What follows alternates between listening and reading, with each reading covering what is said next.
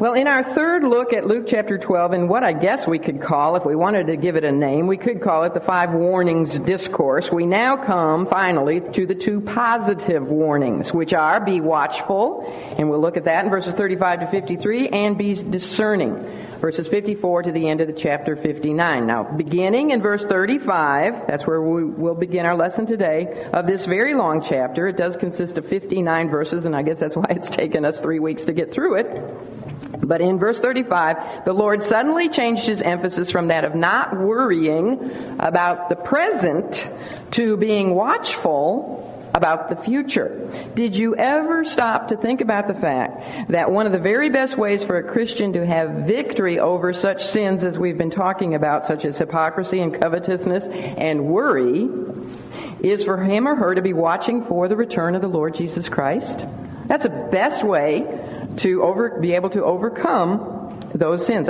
If we are living in the spirit of expectancy regarding the future, it's really difficult to be ensnared by the things and the concerns, the stuff and the predicaments and the trials and our problems with this life, mammon in this life, is to be watching and waiting for the Lord's return and to understand that it could be imminent, as I said in our prayer.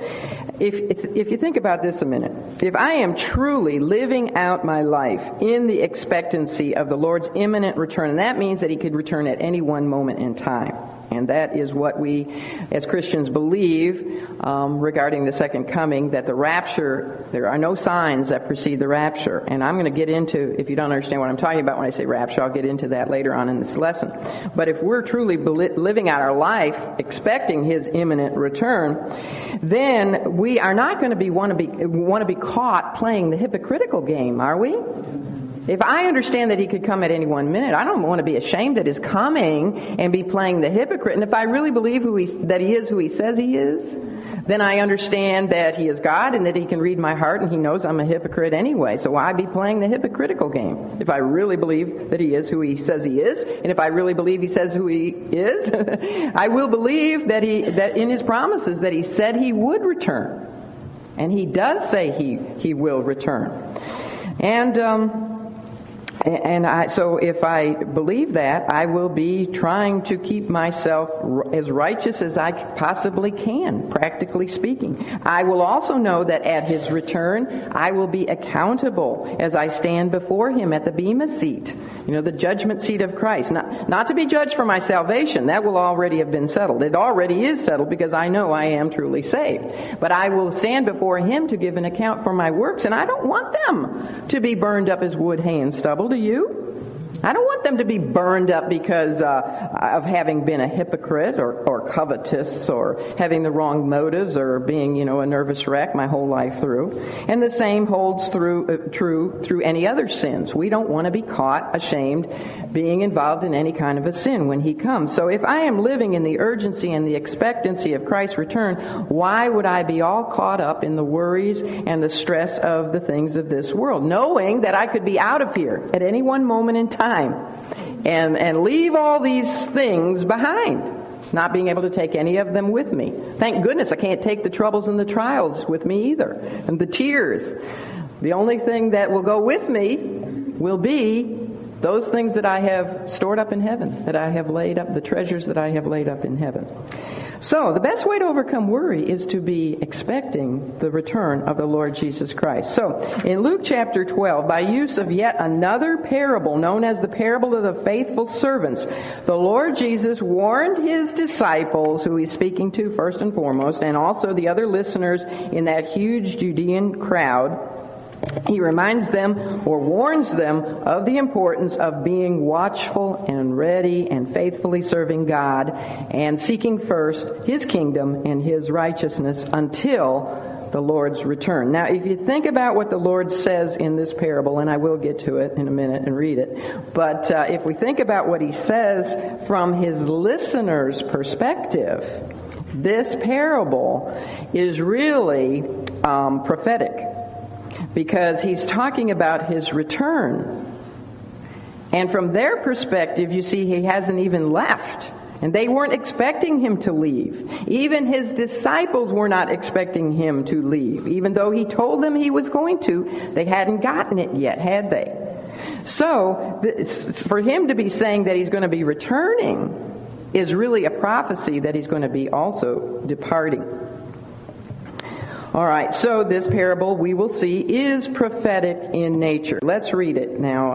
And if you would look, the parable itself doesn't really begin until verse 36. But in verse 35, the Lord says to his men, "Let your loins be girded about, and your lights burning.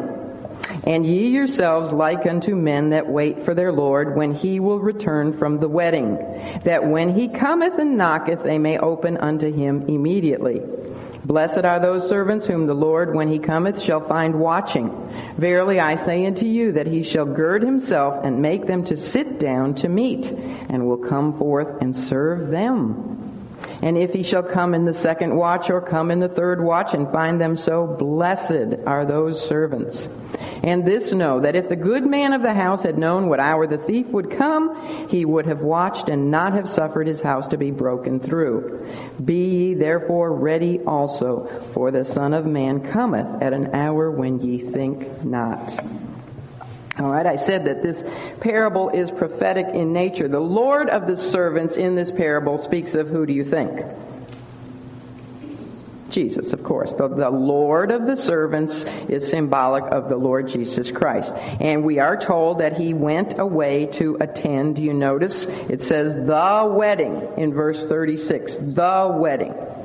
Not just a wedding. He went away to attend the wedding, but he promised to come back. It says, when he will return from the wedding. It also says in verse 37, the Lord when he cometh. It says in verse 40, blessed is that servant whom his Lord when he cometh. And it says in verse 46, the Lord of that servant will come in a day, etc. So over and over again, he's promising his return. But in promising his return, he's also promising his departure, which is exactly what he predicted over in verse 50. I haven't read that yet. But if you look ahead at verse 50, when he said, I have a baptism to be baptized with, and how am I straitened till it be accomplished? The baptism of which he is speaking there is not a water baptism. It's a baptism speaking of his quickly approaching suffering and death. As he anticipated, because he knew ahead of time where he was headed, as he anticipated the judgment of the cross, he had an inward distress. That's what he means when he says, how I am straitened until it is accomplished. How I am distressed, how I am pained, knowing all that it held for him. You know, literally, he became sin for us. And as he looked toward that cross, it pained him, knowing what he would go through. But also the word straitened means that he, not only was he pained, but he was also anticipating getting it over with. He was anticipating having his redemptive work accomplished. And so there was really sort of, mixed with that pain, a longing for it to come, so that he could die for the sins of the world. So one part of it was dreading it, but the other part of him was really kind of longing for it. Because the Lord takes great delight in finishing that which he has begun. He always finishes his work. And when he finishes it, it brings him great delight. And the same is true with you and I. He will finish the work he has begun in each and every one of us. And when he finishes it, and we are Christ-like, we are like him, when we see him and we're like him, he takes great delight in that. Well, the teaching of the Scripture, both in Old and New Testament, centers on, of course, one person, and that person is the Lord Jesus Christ. From Genesis to Revelation, the Bible is all about the Lord Jesus Christ and three great truths about him. He is coming, which is basically, in a nutshell, the message of the Old Testament. The Messiah is coming. All the way it starts from back in Genesis 3. The Messiah is coming. The promised seed of the woman is coming. So three great truths. Number one, he is coming. Old Testament. Number two, he has come. From our perspective, he has come. That's what we're studying the Gospels is all about, the fact that he has come. The Messiah has come. Much of the New Testament, of course, is centered on the fact that Jesus has come. Third truth, not only he is coming, he has come, but what? He will come. He is coming again. And of course, that is the subject of a lot of the Bible, Old Testament and New Testament. Now, did you know that? Did you know that Jesus Christ is coming again? How many of you knew that? Raise your hands. All right, that's most of you. The reason I asked that question is because I never did. I never knew that Jesus Christ was coming again, and I grew up in a quote-unquote Christian church. Never heard the word rapture my whole life until I was 22 and a half, almost 23 years old. Never heard the word rapture, never heard about the second coming. Now, you know what? That's not very biblical. That's not very biblical. It's not very biblical to attend a Christian church and yet never hear the truth that Jesus Christ is literally coming again. And I can make that statement. I can say that's not biblical. I can make that statement dogmatically because I can make it based on statistical evidence from the Bible itself. Now, if you want to say that the church doctrine or something else is your final authority for faith and practice, fine, you can say Jesus isn't coming again. But if you say that the Bible, the Word of God, is your final authority for faith and practice, then I can make that statement dogmatically, that it is not biblical not to teach, that's a double negative, but it isn't biblical not to be teaching your people about the second coming of the Lord Jesus Christ. And I'm going to let you make up your mind about that because I'm just going to give you the statistics straight from the Bible itself. And you decide if a preacher or a reverend or a minister or whatever you want to call him, a priest or a church or a whole denomination, you determine yourself if they're not teaching about the second coming of Jesus Christ, if that's biblical or not, just based on these statistics. Okay, here's the first one. There are more than 500 verses throughout the Bible that speak of the Lord's second coming. 500 verses in the Bible that speak of the Lord's second coming. 30% of the Bible is prophetic in nature, and 1/3 of prophecy deals with the second coming. Did you know 1/3 of the Bible deals with prophecy, is prophetic in nature? And some people say, oh, I don't want to study prophecy. Well, throw out 1/3 of your Bible then. All right, here's another one. Of the 46 Old Testament prophets, less than 10 of them predicted something having to do with the Lord's first coming. But 36 Old Testament prophets speak of something having to do with his second coming. So there's 46 Old Testament prophets. 10 of them speak about the first coming. 36 of them speak about the second coming. All right, of the 333 prophecies concerning the Lord Jesus, 333, that's an easy number to remember about him because he was 33 when he died. It's 333 prophecies about Jesus. Only 109 of them were fulfilled at his first coming. So that means that there's 224 left, and they all have to do with his second coming. 224. That's double the amount of prophecies regarding his second coming. All right, here's another statistic. 1 out of 25 verses in the New Testament refer directly to the second coming. 1 out of 25 verses in the New Testament refer directly to the second coming. And there are many, many more verses that refer indirectly to the Lord's second coming, such as in this parable. This is sort of an indirect prophecy about his second coming. All right, there are 1,527 verses in the Old Testament that refer to the second coming. Here's a really amazing one. Next to the subject of faith, the subject of the second coming of the Lord Jesus is the most discussed subject in the New Testament. Is it important? Obviously. If it's the second most discussed subject other than faith, it is very important.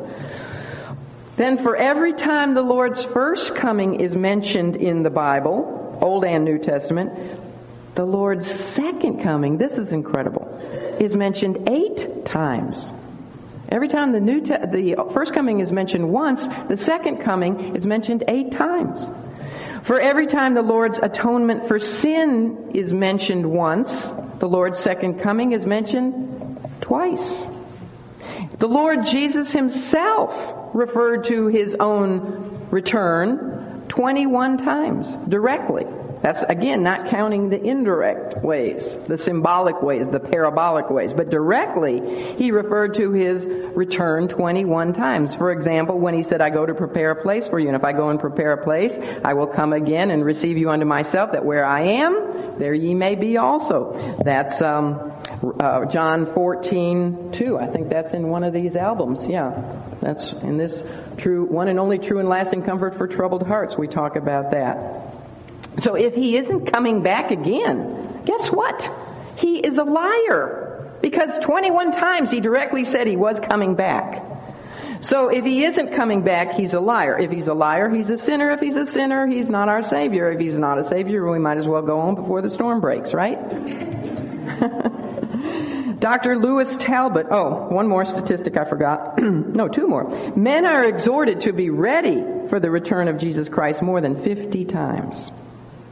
And one of those we're going to find in today's passage from Luke chapter 12. And speaking of parables, did you know that there are several parables that speak about the Lord's death, but there are 14 or 15 parables that speak about his return?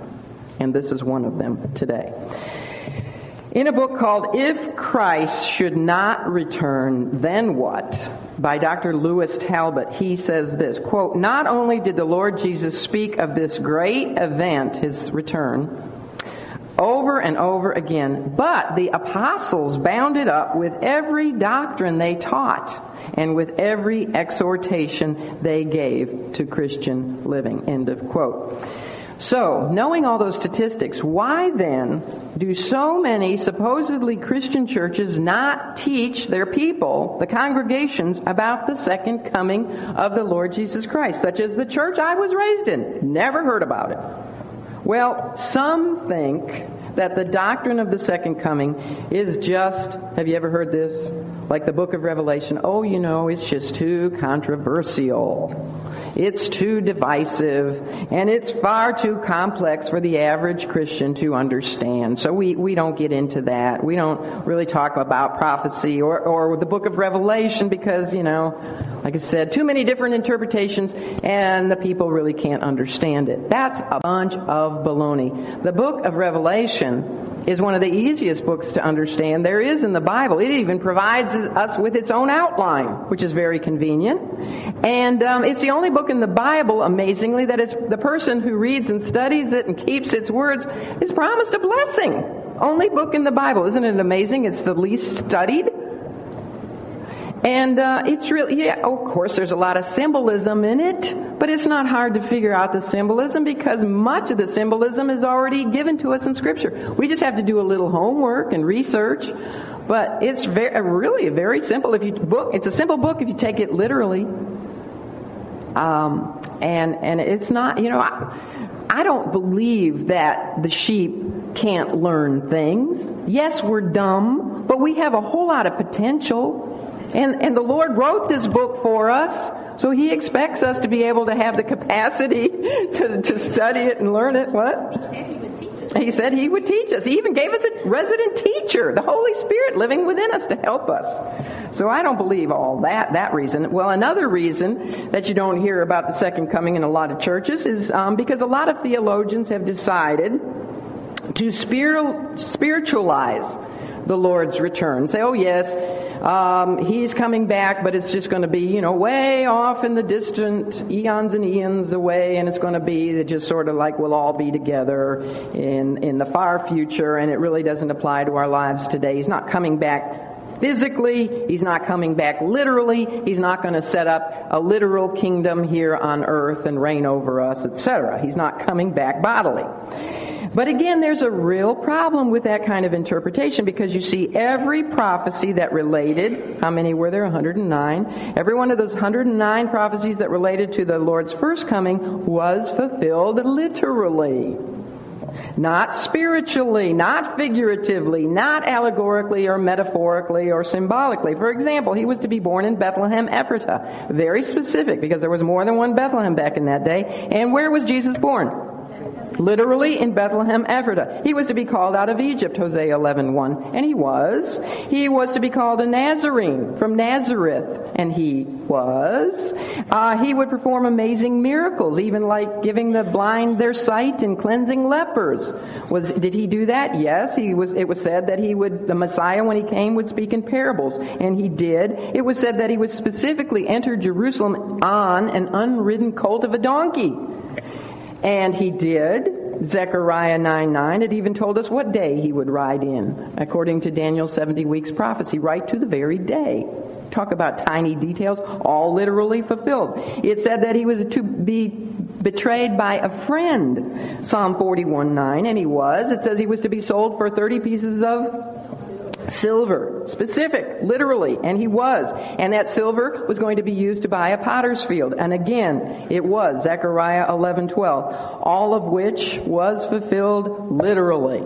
Absolutely literal. And he was going to be offered gall and vinegar to drink, and he was. His garments were to be parted and lots cast for them. That was predicted back in Psalm 22:18, and they were. He was to be buried in a rich man's tomb, and he was, etc., etc. We could go on. I could name 109 of these prophecies, and he fulfilled every single one of them literally. So to then use a spiritual interpretation for all of the second coming prophecies that involves a dual principle of interpretation, nobody has the right to do. In other words, nobody has a right to say that, okay, all the first coming prophecies were fulfilled literally, but we say that all the second coming prophecies are going to be interpreted symbolically. Not literally, but figuratively. Nobody has the right to do that. Because the Scripture, for one thing, does not make that distinction. When the Bible states that Christ will be born in Bethlehem, and he is born in literal Bethlehem, who has the right to say that when he comes back, and he will come back and sit on the throne of David in Jerusalem, that Jerusalem doesn't mean literal Jerusalem?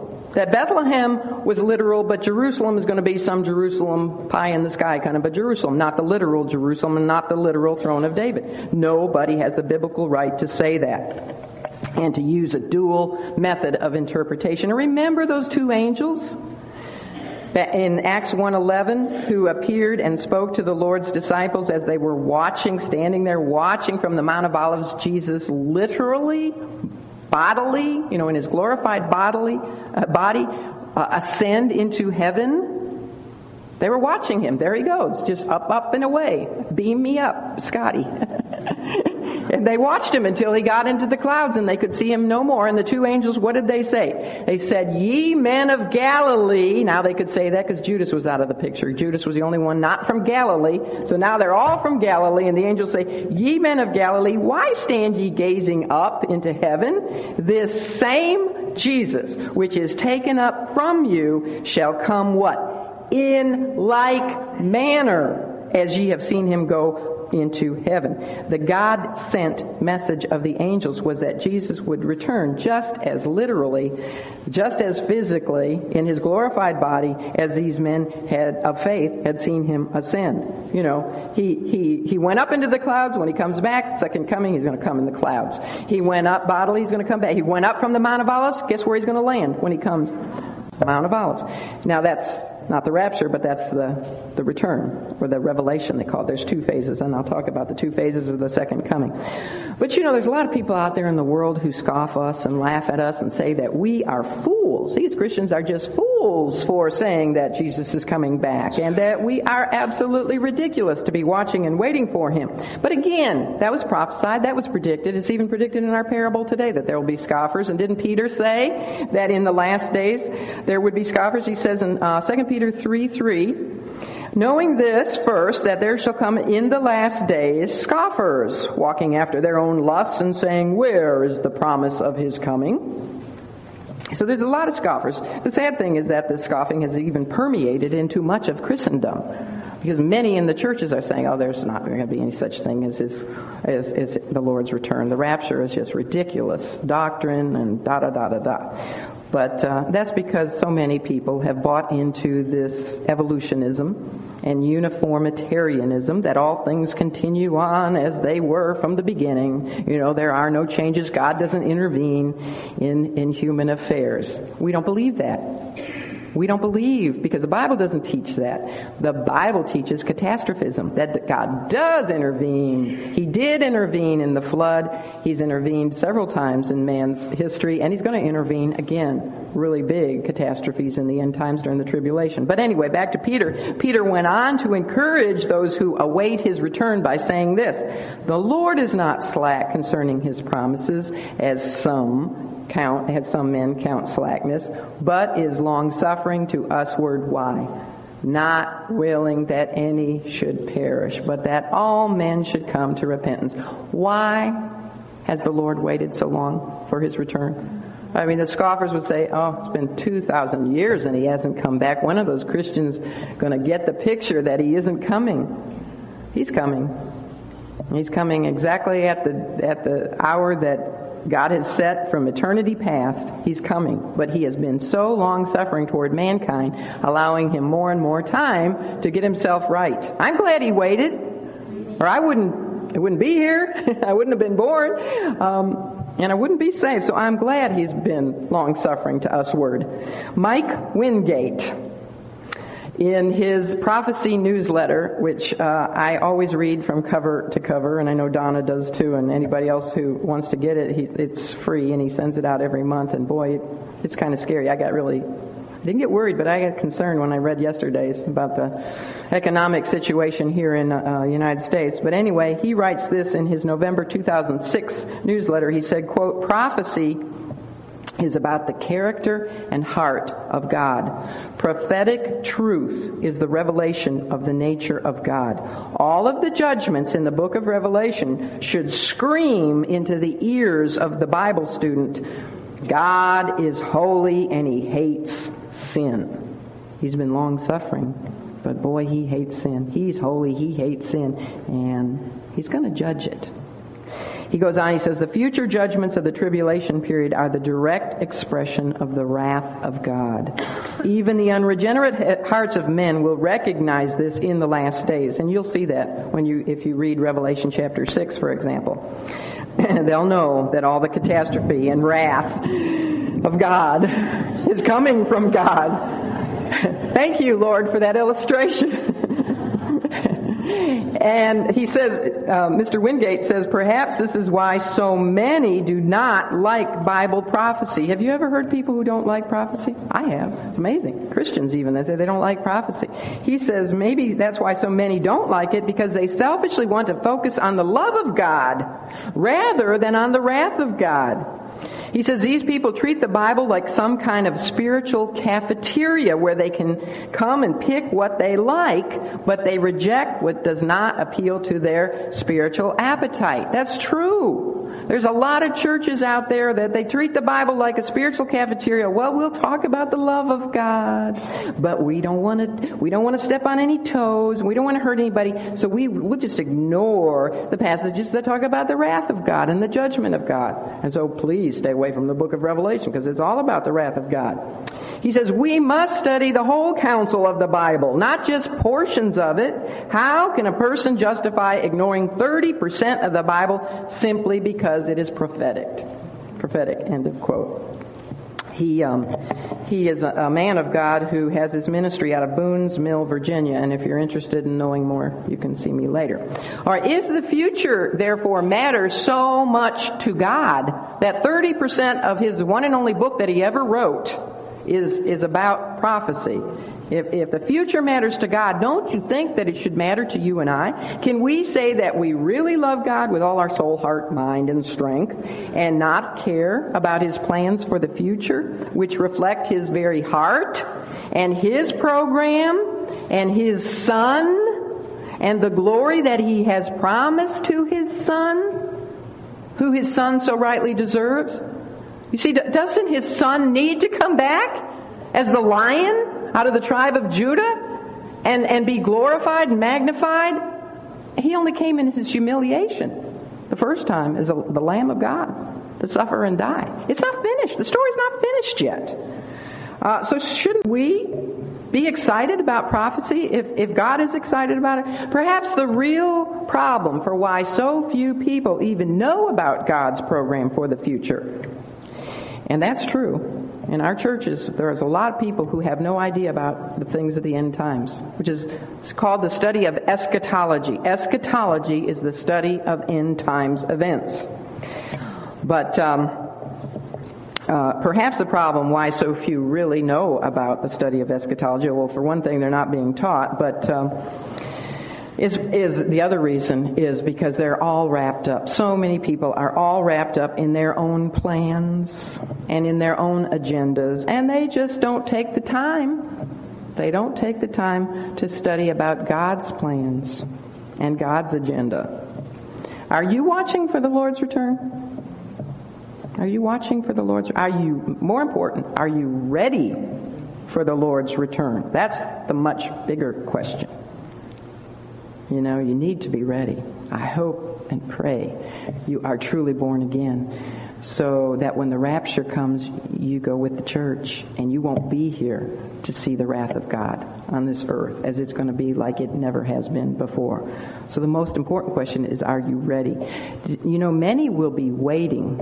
Many people will be waiting for his return. A lot of people have grown up in churches where they have heard about his return, and they're waiting to say, yeah, I know the Lord's coming back and I'm waiting. But they're not really watching. In other words, they may believe in their heart that, yes, I know he's coming indeed, but they're not concerned about it. I mean, weeks might go by without them ever even thinking about his return.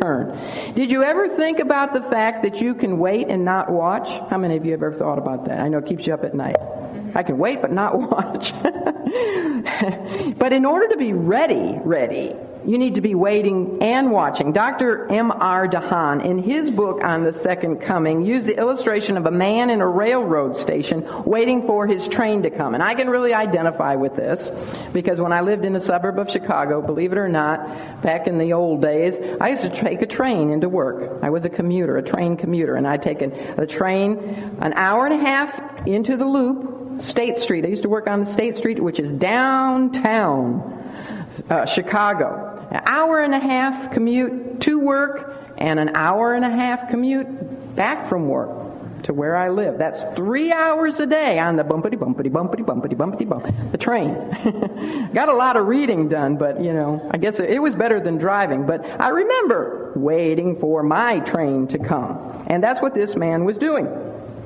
And in Dr. DeHaan's illustration, he says that the man was waiting for his train, but he fell asleep while he was waiting. So he was waiting, but he wasn't watching. If we really understand that Jesus is coming again, and he is, the Scripture promises it, he promises it, God promises it, it's settled. If we really understand that truth, and if we understand the imminency of his return, we will not only be waiting, but we will be watching. We will not fall asleep spiritually. We will take our focus off of this world and put it where it rightly belongs, in the next world, longingly. How many of you could say in your heart, even so come quickly, Lord Jesus? I could.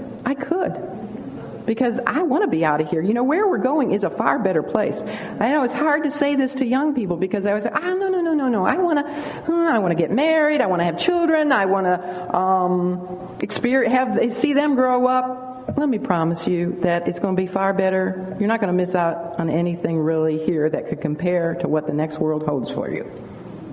Really, far better. And you'll avoid a lot of heartache in this world. Now, although the parable, I haven't even gotten there yet, have I? The parable of the faithful servant primarily applies to the nation of Israel. And this is going to throw a lot of you off, but don't worry about it yet. The primary application is for Israel. He's really speaking to Israel here. You won't get that until we get into the Olivet Discourse, which will be several years up the road.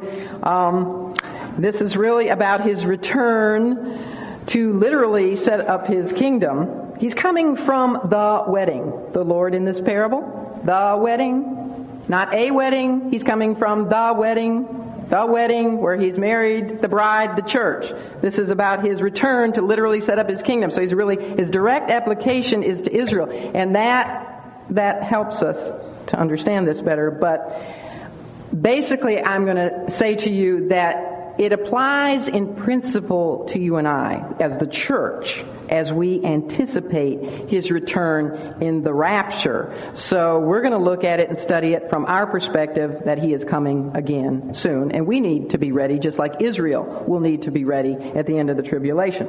You see, if some of you don't know this, there are two phases of the Lord's second coming. Just like there were two phases of his first coming, believe it or not, there are two phases of his second coming. Two phases in his first coming? I never heard that, Catherine. Yes, he came privately in an obscurity. You know, at the beginning, nobody knew Jesus really was born except those who were waiting and longing for him. Mary and Joseph and Elizabeth and Zechariah and Simeon and Anna and the Bethlehem shepherds and the people who were really looking. And he came privately in obscurity.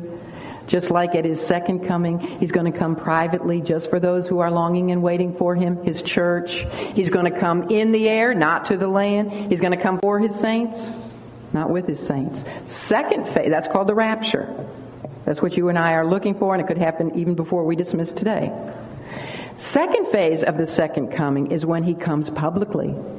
Every eye shall see him. He came publicly at his first coming when he rode into Jerusalem on the colt of a donkey, and pronounced himself officially as the Messiah. That was his public phase of his first coming. The second phase of his second coming is called the return. There's the rapture and the return. They're 7 years apart. The tribulation is in between. The return is sometimes called the revelation, but that confuses people with the book of Revelation, so I'm going to call it the rapture and the return. At the return, he comes all the way back, like those angels said. In like manner, he's going to come down to earth, back to the Mount of Olives from where he ascended, and he's going to come in the clouds. And he's going to come with his saints. You and I are going to be with him when he returns to rescue Israel. So there's two phases. And the church doesn't look for signs.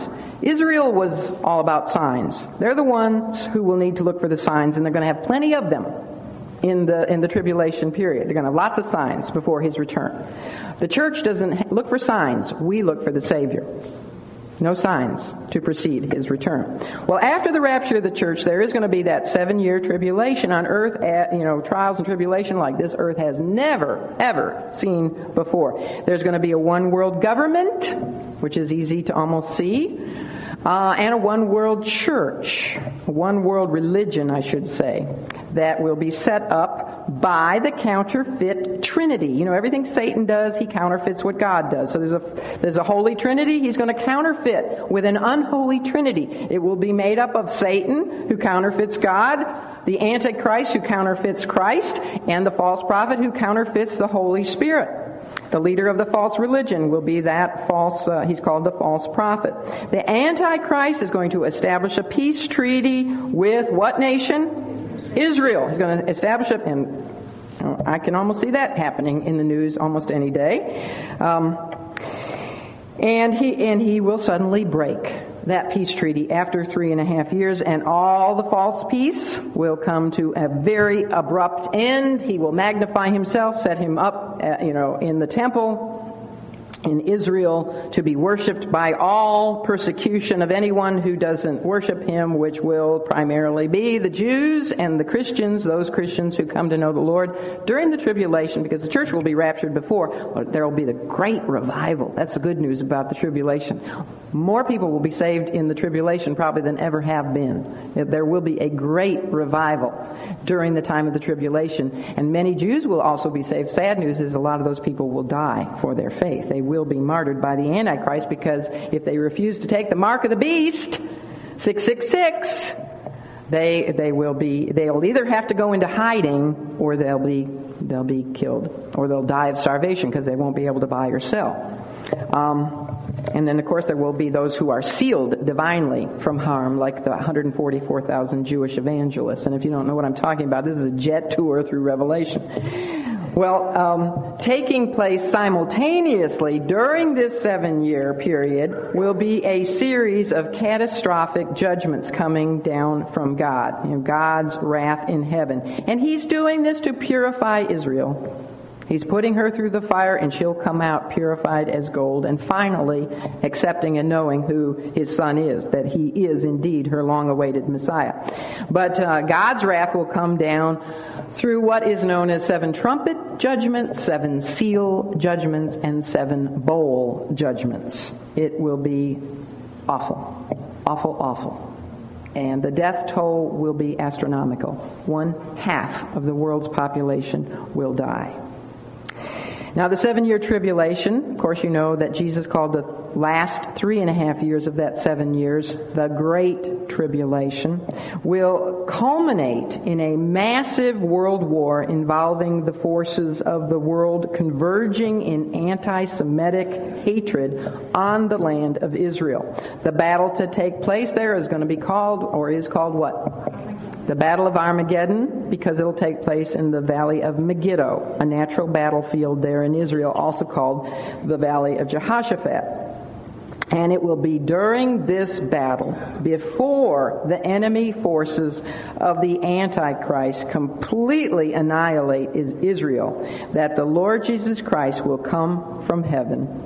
You can read about it in Revelation chapter 19.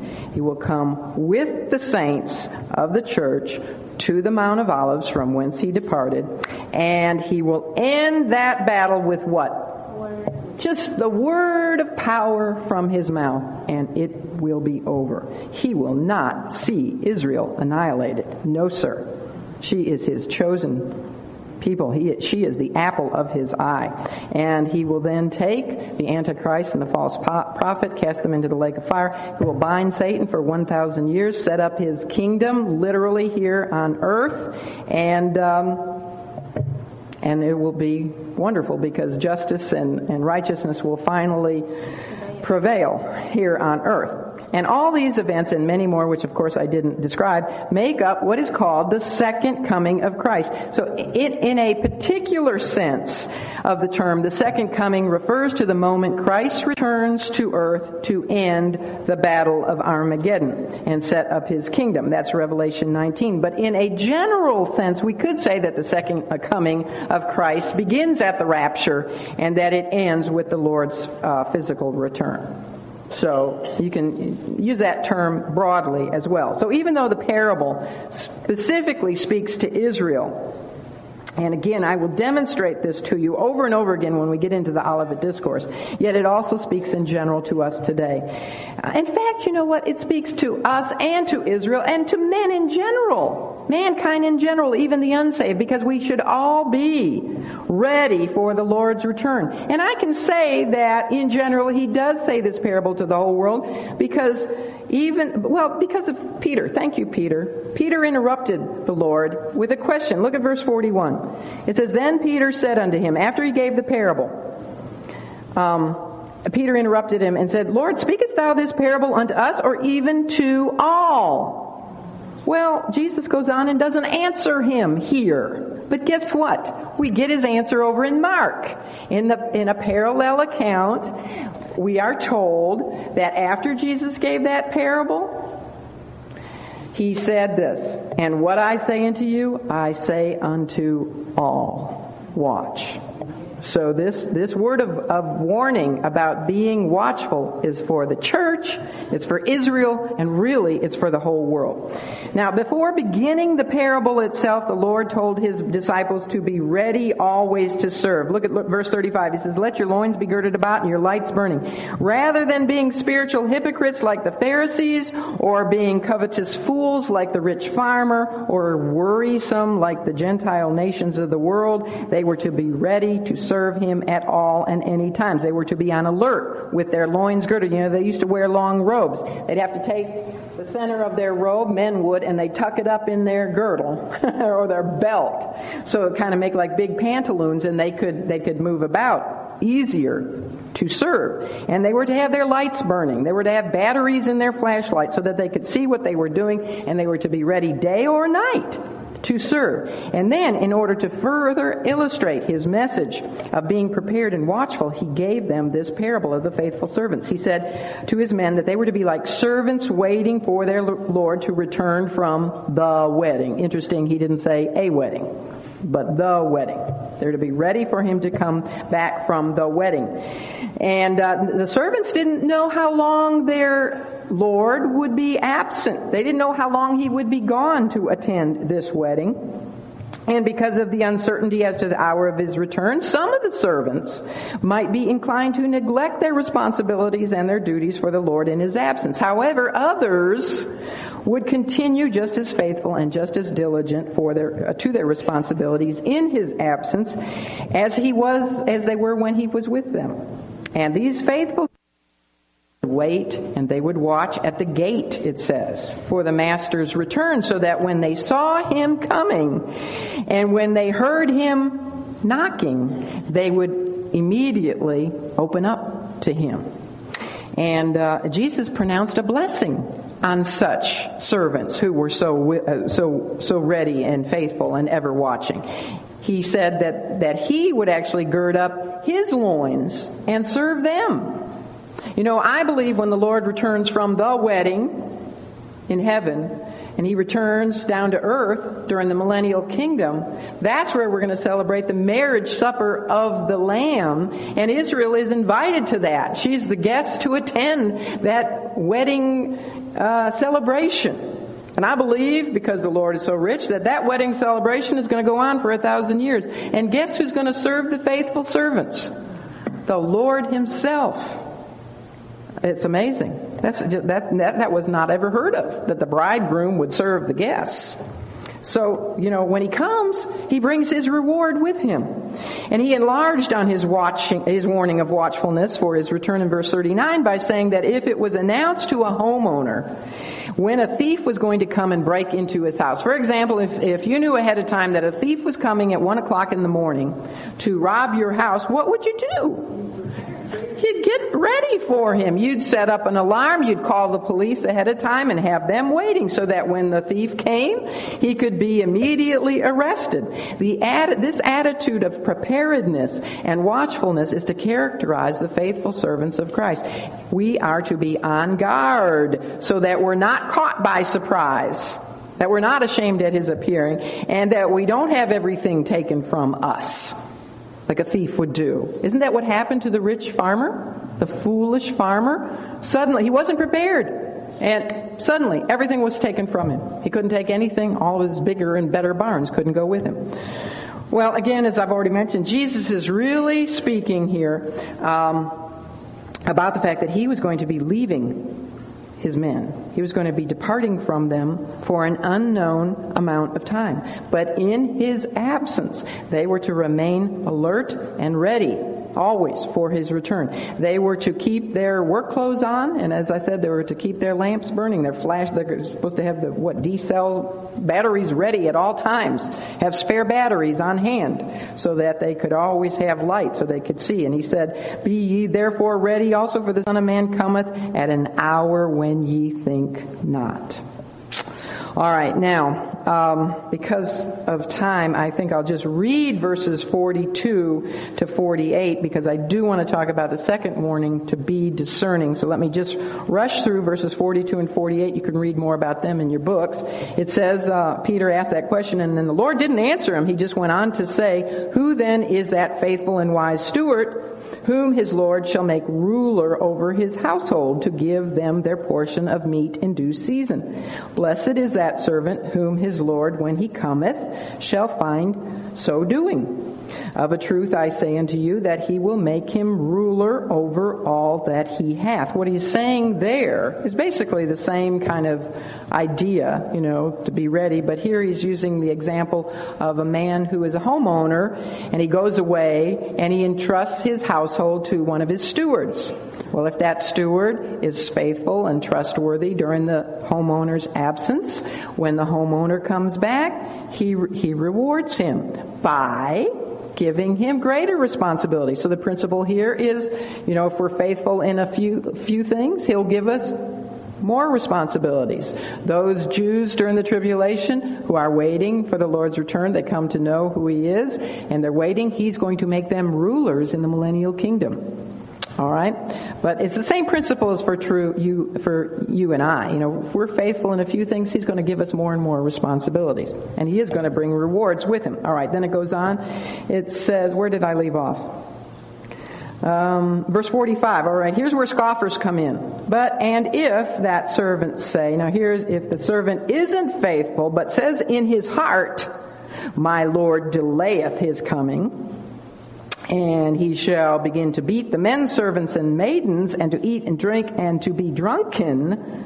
The Lord of that servant will come in a day when he looketh not for him, and in an hour when he is not aware, and will cut him in sunder, and will appoint him his portion with the unbelievers. There will be Jews in the last days, the tribulation, who will scoff, just like they do today, about the rapture of the church, and say, oh, he's not coming, he's not coming. And they'll turn on their fellow servants and beat them, turn them in to the Antichrist. And the Lord says, when he does come, they will be cut in sunder. They will be cast, what does he says? He will appoint their portion with unbelievers. And in the parallel account over in Mark or Matthew 24:51, I believe it is, it says they will be cast in with the hypocrites, where there will be weeping and gnashing of teeth. So you know what that means? It means this servant, this unfaithful servant here, was not a believer, an unbeliever. Now, some commentaries will get this all messed up and will confuse you, because you'll read, they'll say that there are Christians who just don't, just say, well, I think he's delaying his return, he's not coming. But they're not believers. They wouldn't be cast where there's weeping and gnashing of teeth if they were truly believers. It speaks of unbelievers. And you know that by their attitude toward their master. He's gone. If they really loved him with all their heart, soul, mind, and strength, the first and great commandment, they would keep on working for him even in his absence. And they wouldn't drink out of his wine cellar till they got drunk. And they wouldn't eat all of his food out of his pantry while he was gone. And then they wouldn't turn on their fellow man if they truly love their neighbor as themselves, right? So these are unbelievers. All right, then it says, and that servant which knew his Lord's will and prepared not himself, neither did according to his will, shall be beaten with many stripes. But he that knew not and did commit things worthy of stripes shall be beaten with few stripes. For unto whomsoever much is given, of him shall much be much required.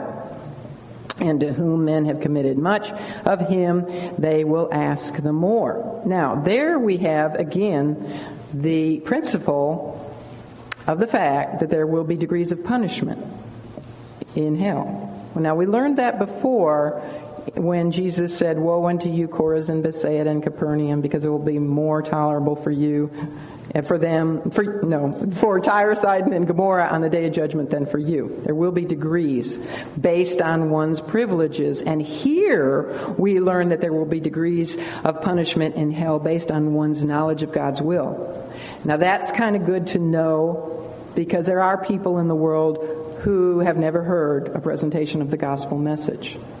And they're going to be less punished than people who have and rejected, who did know the Lord's will and yet rejected it.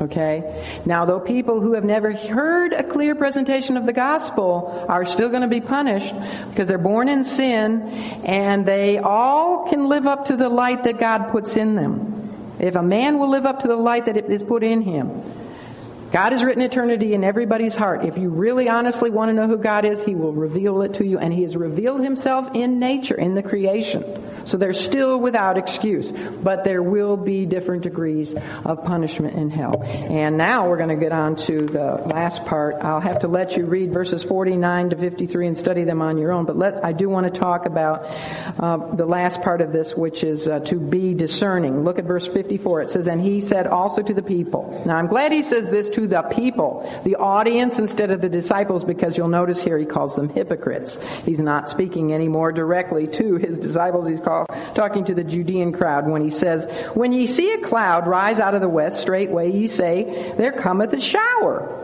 And so it is. So in other words, they can tell when a rainstorm is coming because they see a cloud coming. All right, verse 55, and when you see the south wind blow, okay, when you have a wind from the south, you know that there's going to be a temperature change. You say there will be heat, and it cometh to pass. Ye hypocrites, ye can discern the face of the sky and the earth, but how is it that ye do not discern this time?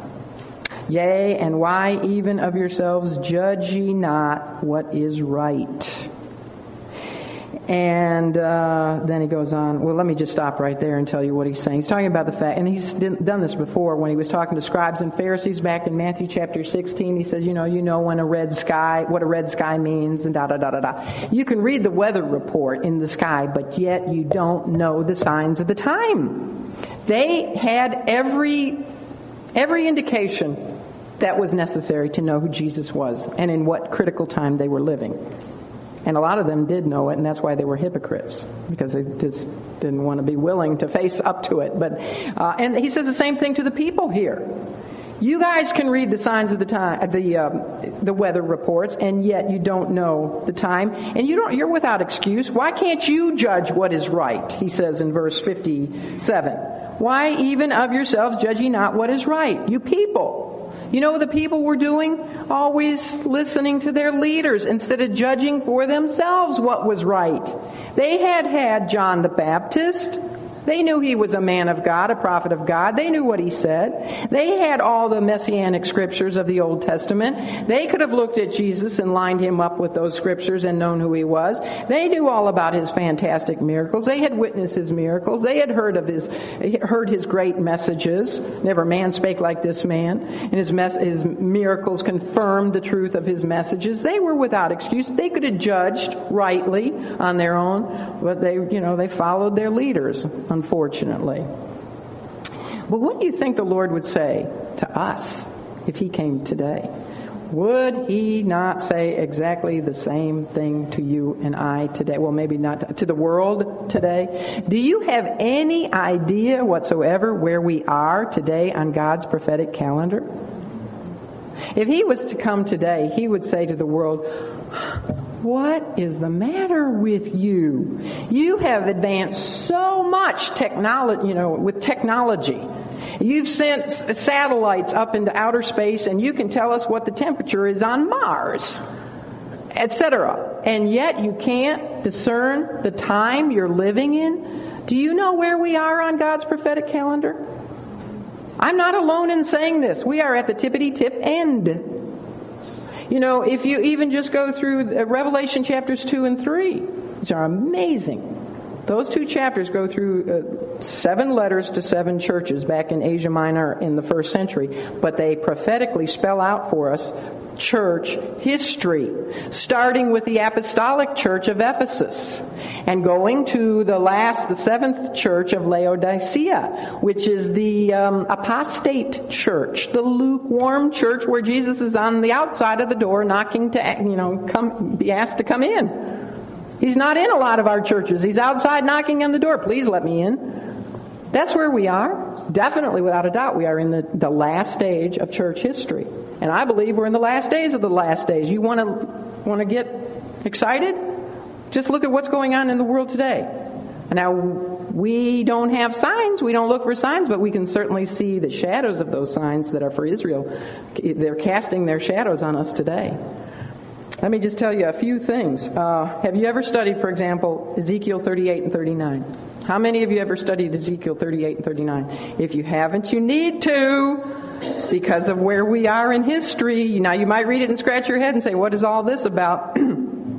But it is about the coming invasion of Israel by a coalition of Russia and Iran. Do you know that Russia and Iran have never been bedfellows before? First time in history they are. They are buddies. Who do you think is supplying Iran with what she needs to have her nuclear warheads?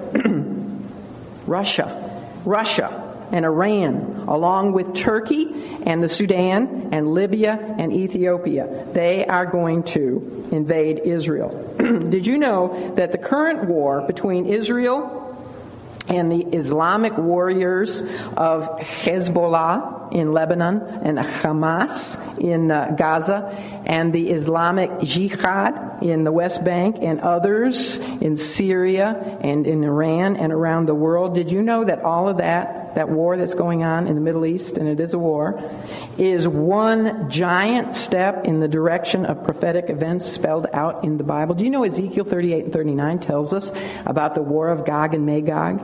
And you can go back and find out that is speaking about Russia.